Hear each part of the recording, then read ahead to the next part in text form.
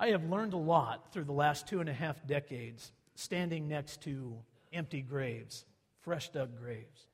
Here's just a sampling of some of those lessons. They've not all come easy, but they are still very good and very valid. I have learned that funerals bring families together, even when they have not seen one another for years.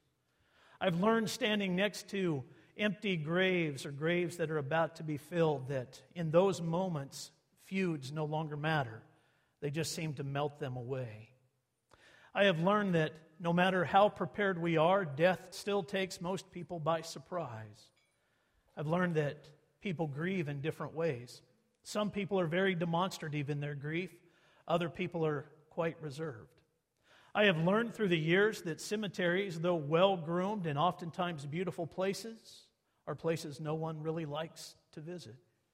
I've also learned that burying innocent children is much more difficult than burying elderly saints. And I've learned that one the hard way.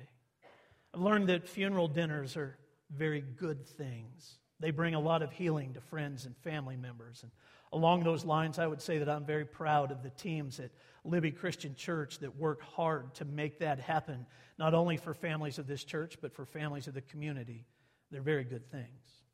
I have learned through the years that I have many words to offer to people that are grieving, but when I personally know the person in the casket, those words don't flow very easily.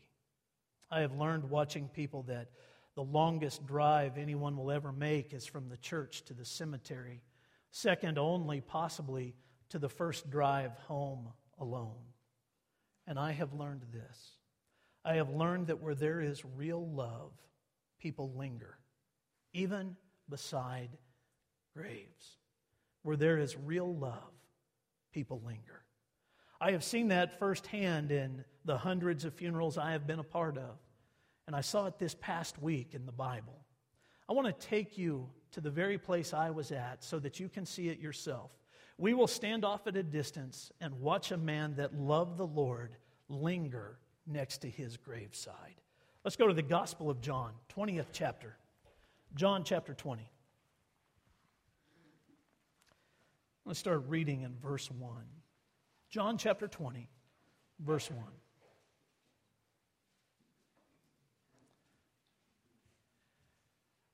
Now on the first day of the week, Mary Magdalene came to the tomb early, while it was still dark, and saw that the stone had been taken away from the tomb. So she ran and went to Simon Peter and the other disciple, the one whom Jesus loved, and said to them, "They have taken the Lord out of the tomb, and we do not know where they have laid him." So Peter went out with the other disciple, and they were both going toward the tomb. Both of them were running together, but the other disciple outran Peter and reached the tomb first. And stooping to look in, he saw the linen cloths lying there, but he did not go in. Then Simon Peter came, following him, and went into the tomb. He saw the linen cloths lying there, and the face cloth, which had been on Jesus' head, not lying with the linen cloths, but folded up in a place by itself. Then the other disciple who had reached the tomb first also went in, and he saw and believed. For as yet they did not understand the scripture, that he must rise from the dead. Then the disciples went back to their homes. John's the man who wrote these words, but did you see how he referred to himself? It's quite interesting. 2 different titles. He refers to himself as the other disciple and the one whom Jesus loved. Worldly editors would call him the beloved disciple, and later on in his book, he would use both of those titles again, the one whom Jesus loved and the other disciple. In this particular case, it is incredibly interesting to notice that he does not call himself John. He calls Peter by name, but he does not refer to himself by his given name. It is almost as if John was afraid to utter his own name in fear that it might make everything real. So John doesn't say anything about who he is. He gives a description, but he doesn't give his name. I hope someday when I'm sitting with him in heaven that I'll have the chance and even the strength of mind to be able to say, "John, why was that? Why didn't you put your name there?" But that's secondary to what I wanted you to see from this passage. What I really wanted you to see was the way that John was lingering near the empty tomb of Jesus. Now, he had been at the foot of the cross. That was very, very, very real to him. So real that Jesus actually said to him as he was hanging there, John, I want you to take care of my mother. That's Phil's paraphrase of that. You take care of my mother. Even though Jesus had brothers and sisters, he left the responsibility of caring for Mary in the hands of one of his disciples, the one whom he loved, according to John. The cross was very real to him. Everything that had happened there was very, very real. They had listened as Jesus had said that he would pay the price for all of our sins, that he had to be sacrificed. They may not have agreed with it, and we can see the lack of that agreement all through the Gospels, but they understood it. But the tomb was hard for them. John would say in his own words that when they came before the tomb, they didn't know what to do with it. They didn't understand that Jesus was going to rise again. So when they got word that the stone had been rolled away, confusion set in. But we know this, John was lingering near that grave. He was close enough that when he got word, he could run there. He didn't have to get a taxi. He didn't have to line up a chariot. He didn't go find his own pickup. He ran. He was lingering near that grave. From the cross to the grave, those 3 days, it would appear in Scripture that John didn't want to leave. Peter had even made his way back close to that area, because where there is real love, people linger. But what is so interesting to me is John's own words that he didn't know what to do with the empty tomb. He didn't know how to handle it. I've become convinced through the years that many of us approach the tomb of Jesus exactly the same way. We know what to do with the cross. We just don't know what to do with the tomb. We are familiar with what Jesus did on the cross. He died for our sins. He paid the penalty for our sins. That can be, in and of itself, a very paralyzing thing for some people to recognize the depth of God's love, that He would allow His Son to die for us. It's very humbling. It's very convicting. It's a number of different emotions. We know what to do with the cross. But when we come to the tomb, we struggle. We stumble. We linger, not knowing what to do. But here's some teaching that I want you to grab hold of. Both are empty. The cross is empty, and so is the tomb. And it is necessary for us to recognize both of those things. The cross is empty, and so is the tomb. So now I'm going to venture into the realm of my own opinion for just a second. So take it for that. This is Phil's opinion. If you have artwork in your home where Jesus is still on the cross, I think you ought to get rid of it. If you wear a crucifix around your neck where Jesus is still on the cross, I think you need to get rid of it. Because if Jesus is still on the cross, we are quietly communicating, passively communicating that He is dying for our sins over and over and over and over again. We are passively communicating that He didn't pay the penalty for all of our sins one time. When we leave Jesus on the cross, we stay completely focused on our sin. So get rid of any artwork like that. Just throw it out, because we have to get Jesus off the cross. In order to get Him into the tomb and out of the tomb, we have to get Him off the cross. If that makes sense, shake your head yes. Get Him off the cross. Because as long as He is there, we can't get Him out of the tomb. And if we can't get Him out of the tomb, our relationship with God will never be complete. If we can't get Jesus out of the tomb, our relationship with God will never be complete. I want to show you what I'm talking about. We're going to go to the book of Romans. If you would, turn to the 4th chapter with me. Romans chapter 4. The book of Romans was written by the Apostle Paul to a group of Gentiles in Rome. Rome was not a Jewish state. It was not a place of Judaism. It was a place where Gentiles lived, where non-Jews lived. So a lot of the book is written to Gentile believers, but there are parts of it that are written to Jews. And that's really quite interesting when you look at the geography of it. Why Paul would write to Jews in Rome makes us scratch our head. But the answer is easy to discover. More than likely, there were Jewish believers from Rome that had come to Jerusalem during the time of Pentecost. And when the Holy Spirit descended at Pentecost and Peter preached the message of Acts chapter 2, they heard and responded, and then they went back to Rome carrying the gospel with them, and a church got started there. Paul had prayed and prayed and prayed afraid that God would send him to Rome, and eventually God did. But at the writing of this, Paul was directing his attention towards the Gentiles and the Jews. Romans chapter 4 is a very Jewish passage. That means that it can be kind of hard for us Gentiles to understand. I'll show you what I mean. Picking up in verse 1. What then shall we say was gained by Abraham, our forefather, according to the flesh? See how Jewish that is? He's speaking to Jewish people. For if Abraham was justified by works, he has something to boast about, but not before God. For what does the Scripture say? Abraham believed God, and it was counted to him as righteousness. Now to the one who works, his wages are not counted as a gift, but as his due. And to the one who does not work, but believes in him who justifies the ungodly, his faith is counted as righteousness. Just as David also speaks of the blessings of the one to whom God counts righteousness apart from works. Blessed are those whose lawless deeds are forgiven and whose sins are covered. Blessed is the man against whom the Lord will not count his sin. Now, up to this point, we've talked about Abraham and we've talked about David. That's going to have the attention of the Jewish people. But Paul's about to shift a little bit in verse 9 to where he's talking to us, the non-Jews. Listen to what he says. Is this blessing then only for the circumcised or also for the uncircumcised? For we say that faith was counted to Abraham as righteousness. How then was it counted to him? Was it before or after he had been circumcised? It was not after, but before he was circumcised. He received the sign of circumcision as a seal of the righteousness that he had by faith while he was still uncircumcised.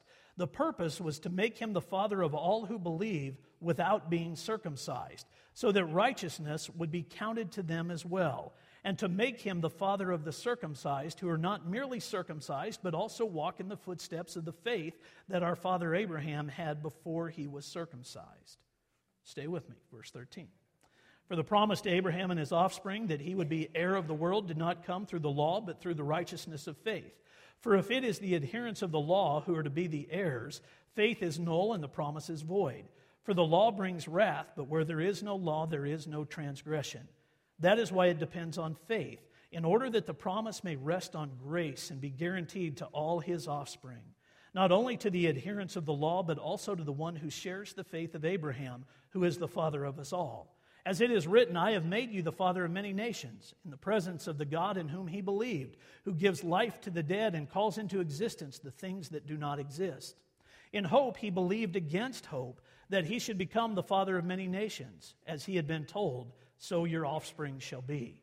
He did not weaken in faith when he considered his own body, which was as good as dead, since he was about 100 years old, or when he considered the barrenness of Sarah's womb. No unbelief made him waver concerning the promise of God, but he grew strong in his faith, and he gave glory to God, fully convinced that God was able to do what he had promised. That is why his faith was counted to him as righteousness.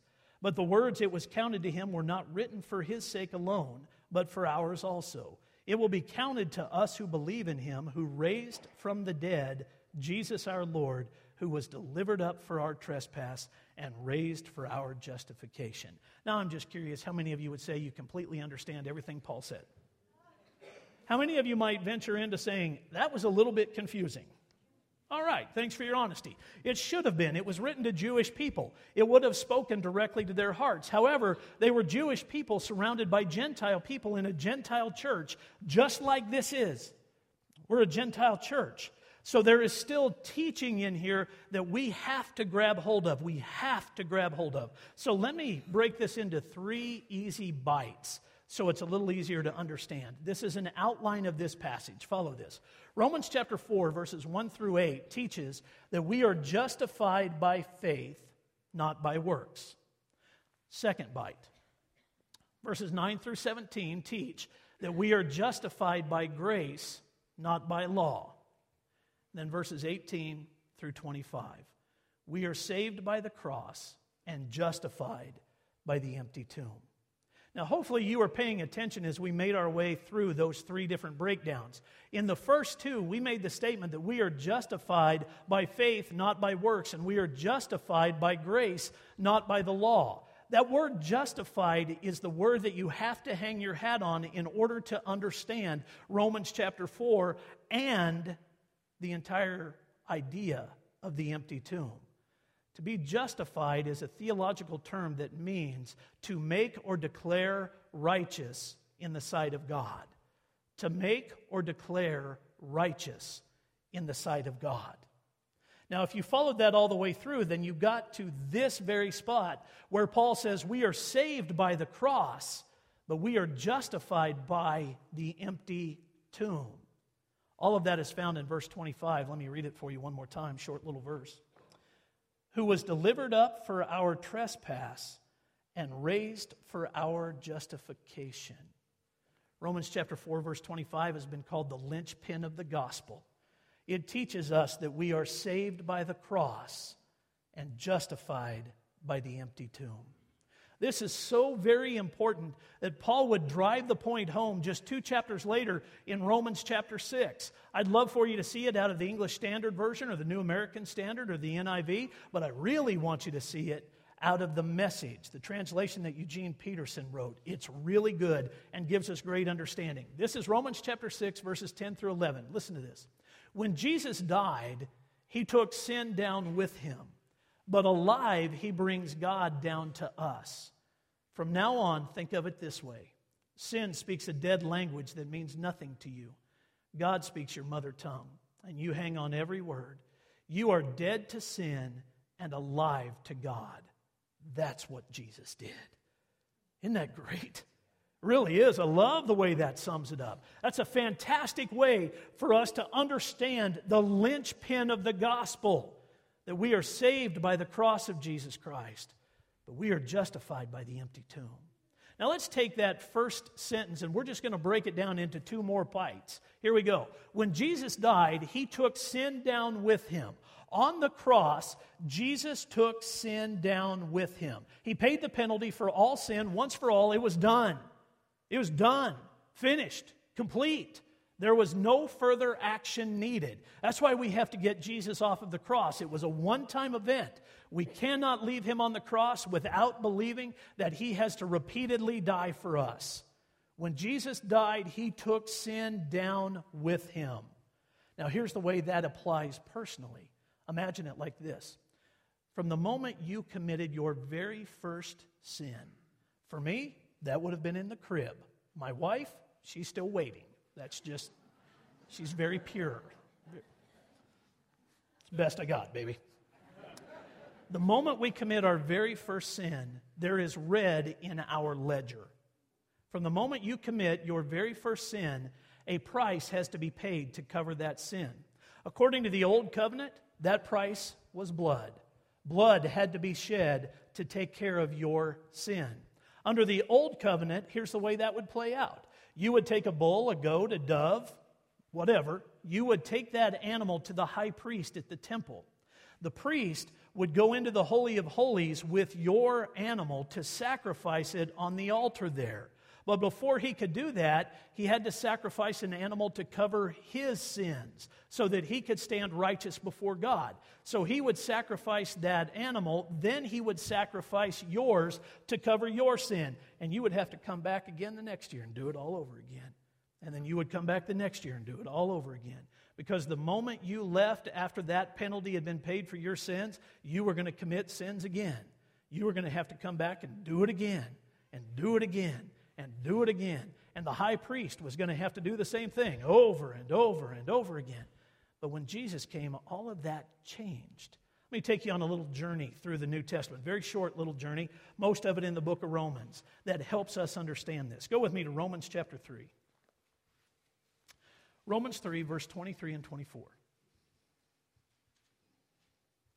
For all have sinned and fall short of the glory of God. Sin is the great leveler. Every person has committed sins. We've all fallen short of the glory of God. I don't care who you are.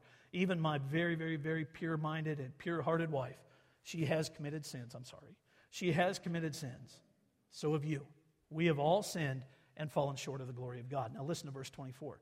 And are justified by his grace as a gift through the redemption that is in Christ Jesus. Now go with me to chapter 6. Romans chapter 6, verse 23. For the wages of sin is death, but the free gift of God is eternal life in Christ Jesus our Lord. We've all sinned and fallen short of the glory of God, and the only way that that sin can be taken care of is through death. The wages of sin is death. Jesus willingly paid that price for us. But how he did it is of the utmost importance. He did it as our high priest. Go with me to Hebrews chapter 7. Hebrews chapter 7, verse 18. For on the one hand, a former commandment is set aside because of its weakness and uselessness. For the law made nothing perfect, but on the other hand, a better hope is introduced, through which we draw near to God. And it was not without an oath, for those who formerly became priests were made such without an oath. But this one was made a priest with an oath by the one who said to him, The Lord has sworn and will not change his mind. You are a priest forever. This makes Jesus the guarantor of a better covenant. The former priests were many in number because they were prevented by death from continuing in office, but he holds his priesthood permanently because he continues forever. Consequently, he is able to save to the uttermost those who draw near to God through him, since he always lives to make intercession for them. For it was indeed fitting that we should have such a high priest, holy, innocent, unstained, separated from sinners, and exalted above the heavens. He has no need, like those high priests, to offer sacrifices daily, first for his own sins and then for those of the people, since he did this once for all when he offered up himself. For the law appoints men in their weakness as high priest, but the word of the oath, which came later than the law, appoints a son who has been made perfect forever. Jesus, when he died on the cross, did it as our high priest, interceding on our behalf. And there are 3 words in Hebrews chapter 7 that are like exclamation points to what he did for us. Maybe they jumped out at you just like they did me. Here they are again. The first one's found in verse 22. That makes Jesus the guarantor of a better covenant. He's a guarantor of our relationship with God. Verse 24, he holds his priesthood permanently. It lasts forever. And verse 25, he is able to save to the uttermost. Those are 3 exclamation points. 3 things that help us understand exactly what Jesus did for us when he took sin down. If we can project that back up there, Chelsea. He guaranteed that our sin would no longer define us, and he made sure that that would last permanently, and he saved us to the uttermost. That's what he did on the cross. All 3 of those things. That's pretty cool. It really is. That's what happened on the cross. When he took sin down, he guaranteed it was gone permanently to the uttermost. But then he did something else quite interesting. Alive, he brought God down to us. There are 3 things that you have to know in order to understand this. Number 1, the full penalty for sin was paid by Jesus. Number 2, your works, no matter how good they are, will never make God love you more. And number 3, your sin, no matter how bad it is, will never make God love you less. Those 3 things are of the utmost importance when you face the empty tomb. Because you bring all of that with you to that point. It's been taken care of on the cross, but when we come to the tomb and we understand that alive Jesus brings God down to us, what we really come to terms with is the fact that God wants relationship with us, and he did all the heavy lifting. So much so that the tomb is empty. And if, like Peter, we will follow Jesus into the tomb, then like Peter and John both, we will follow him out.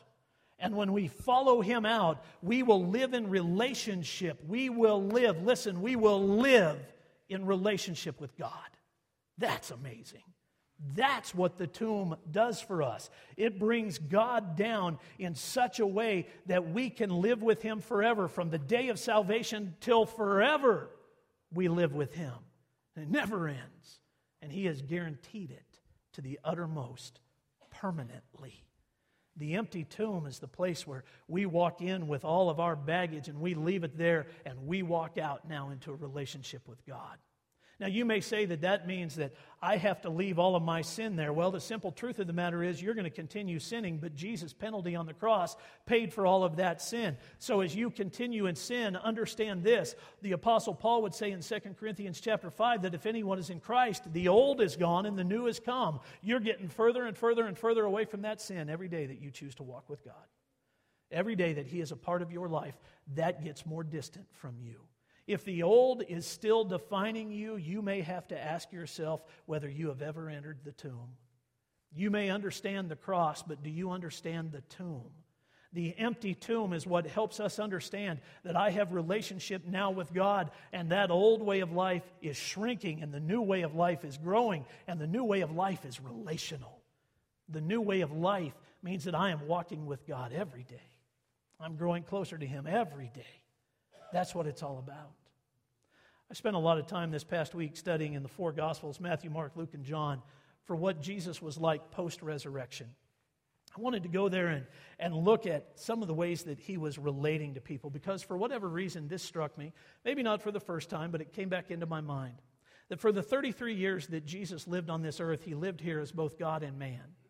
But when He came back after the resurrection, He was here only as God, and He remains that way today. His humanity was taken care of. So I was really curious to see in His divinity, how was Jesus relating to everybody? And what I was looking for was the ways that He was teaching, correcting, and rebuking them. I did not find that. What I found in the four Gospels was how He was relating to them. Here's what I discovered. In the book of Matthew, two of His favorite ladies had run to the tomb to take care of His body. When they got there, they found that the stone had been rolled away and His body was gone. And they were headed back to find the disciples, and on their way back, on the trail that they were walking on, Jesus was hiding behind a tree, a little bit of my own interpretation there, but He stepped out in front of them, and the Bible says that He said these exact words to them. He stepped out and said, "Greetings." Isn't that great? Greetings. If we were to translate that today, it might have sounded like this. "Hey, looking for me?" And He just appeared. "Greetings, here I am." They ran faster. They went and found the apostles and told them what they had seen. In the Gospel of Mark, we learn that Jesus joined the apostles in the middle of a business meeting. They didn't even know He was alive yet at this point, or they weren't believing it, is a better way to say it. And He went and sat down with them, just interrupted their meeting. So they're talking about what was going on, and all of a sudden He's sitting at the table with them. Isn't that a great thing? That's the playful side of God. In the Gospel of Luke, we find Jesus walking on the road to Emmaus with two men that were talking about Him. They were telling His story, talking about His crucifixion, talking about the rumors of the resurrection. And Jesus walked mile after mile after mile with them, just asking them questions. "So really, is that what happened? He died on the cross, you say. He rose from the grave. That's quite interesting." On and on He goes, until finally Luke tells us that He revealed Himself to them, and they were amazed. After that, Luke says that He sat down to a meal with His disciples. In the Gospel of John, He walked through closed, locked doors and surprised people. Then He dealt with Thomas's doubts and subsequently ours. And then this is my favorite part of post-resurrection stories. He taught the disciples how to catch fish. He showed them how to really do it. Everything was relational. He was joining them in their lives, showing up, showing us exactly what He wants with us post-resurrection. After the empty tomb, He just wants to be with us. And He does whatever is necessary to make it happen. He invites us to His party and wants us to do the same. I'll leave you with this illustration of that. My oldest friend in all the world is named Scott Johannes. Scotty and I have known each other, holy buckets, a long time, pushing 40 years. We met in 5th grade, went to school with each other in grade school, middle school, high school. We hunted together, we fished together, we skied together, we played golf together, we played other sports together. Some of those things we were doing while we were supposed to be in school, and we weren't. We were just out and enjoying life with each other. When we graduated high school, we went to college together. We were roommates with one another for 3 years until I got married, at which time he stood beside me, and a year later I stood beside him at his wedding. We have done ministry together, we have traveled together, we have stayed connected through the years with each other. Scott turns 50 this fall, in December of this year, and he is doing the most interesting thing. He is throwing a party in which he has invited people across his 5 decades that have made an impact in his life to join him for that party. Scott lives in Iowa, but the party is in Colorado because his first love is skiing, and he loves the Rockies. So he's going to Colorado, and he's throwing this party, and he has invited all of his close friends and their families to come and join him. I just think that's great. He and I were talking yesterday. I said, man, that is just wonderful. He was calling around, seeing who all was going to make it, and we got to talk for a couple hours yesterday. And we were kicking around different things that were happening in life, but we were talking about this party, and I said, this is a great idea. You've said, come enjoy life with me doing what I love. Well, that's the same invitation that God makes to us. Exactly the same way. He invites us to his party, and he wants us to do the same, to invite him to ours. But the empty tomb must be a part of our life in order for that to happen. You got to follow Jesus out of the empty tomb before you can get to a place where you can live with God. Follow him through the empty tomb. Everything is relational after that. It's all about life with him. Follow him through the empty tomb and see where it takes you. Follow him through the empty tomb. Get away from the foot of the cross. Follow him through the empty tomb and start living with Jesus Christ. It's a game changer. Over the next few weeks as we approach Easter, I'm going to show you how much of a game changer it is. I want to show you a number of different things about the empty tomb that maybe you've never thought of, and hopefully it will help you grow in this relational side of living with God. That's our goal. That's where we're going. I hope you'll be here to join us. Why don't you stand and pray with me? Well, Father in heaven, a lot of us can get hung up, like so many others, at the cross. And we don't make our way to the tomb. We don't even get there to see that it's empty. We just stay focused on you on the cross. Would you help us get past that? That we might live with you, that we might do life with you every day, that we might invite you into our life as you have invited us into yours. Would you help us with that? That's our prayer in Jesus' name. Amen.